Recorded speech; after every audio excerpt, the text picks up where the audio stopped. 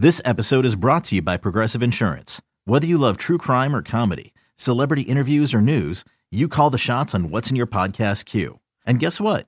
Now you can call them on your auto insurance too with the Name Your Price tool from Progressive. It works just the way it sounds. You tell Progressive how much you want to pay for car insurance, and they'll show you coverage options that fit your budget.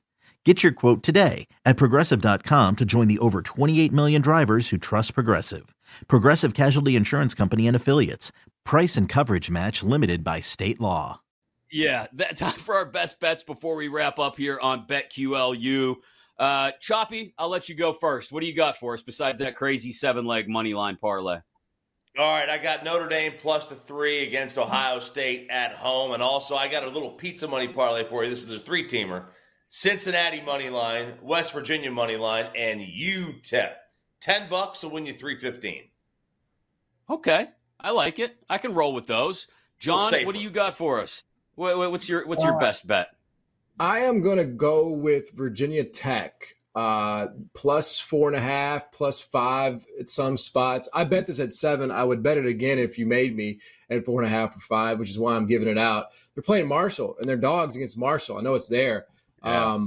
But I just feel like you're getting a Power 5 team as storied as Virginia Tech. And I know they haven't looked good. They didn't look good against Rutgers last week. But I think Rutgers is actually good. I think Rutgers is a really good team. And I wouldn't be surprised if they keep it close. Yeah, I think you're right.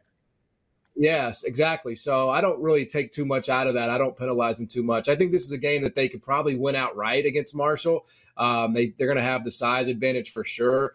At the very least, they're going to keep this within a score. That key number 3 and 4 you're still getting. So give me Virginia Tech, man, the Power 5 team with a coach. Like if that coach loses to Marshall, buddy, I know he's a dog. It's going to be getting late early for him in Blacksburg. So I think this is a must-win situation for them. So I will roll with Virginia if you're giving me the points. Plus Virginia Tech, plus 4.5, plus 5. I'm going to go with Oklahoma. They're laying 2 touchdowns on the road in the Big 12. You go, in the conference? It's at Cincinnati. Don't worry.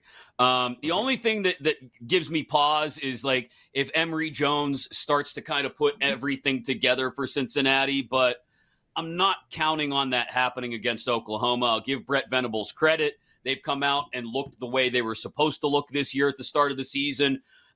Still not sold on them going to the SEC and being what they are now in the SEC, but that's to worry about next year. As for this year and this week specifically, Oklahoma only laying 2 touchdowns on the road at Cincinnati after they absolutely handled who was it? I think it was Tulsa last week, 66. They hung on them. Yeah, I'll take Oklahoma laying 2 touchdowns in Cincy.